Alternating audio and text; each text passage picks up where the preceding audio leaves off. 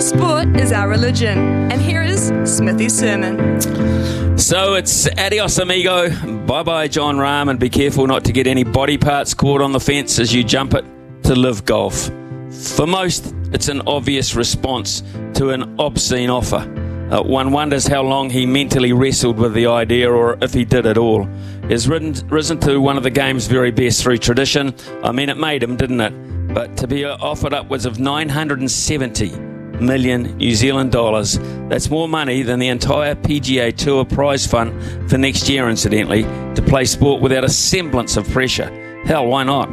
Sounds obscene to most, and it is, but I guess everyone has the price, and they've found El Rambo's. He will be missed too. I'll miss his character, not so much his play. I mean, any given week, any number of players can play sensational golf and win on the PGA Tour. We've seen that. It happens every year, even with rookies.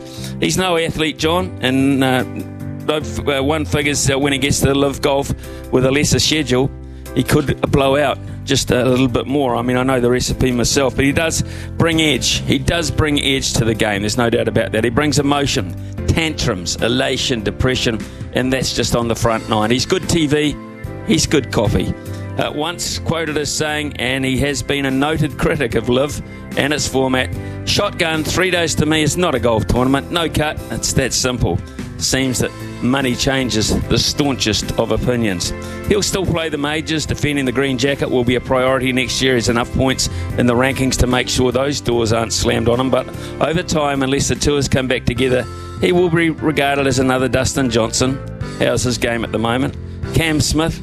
How's his game at the moment? And Brooks Koepka. We will hear less and less about John Rahm, and we will care less and less too. And that is a big bummer, like John's himself. This move may well trigger more talks. It may well trigger more angst as well.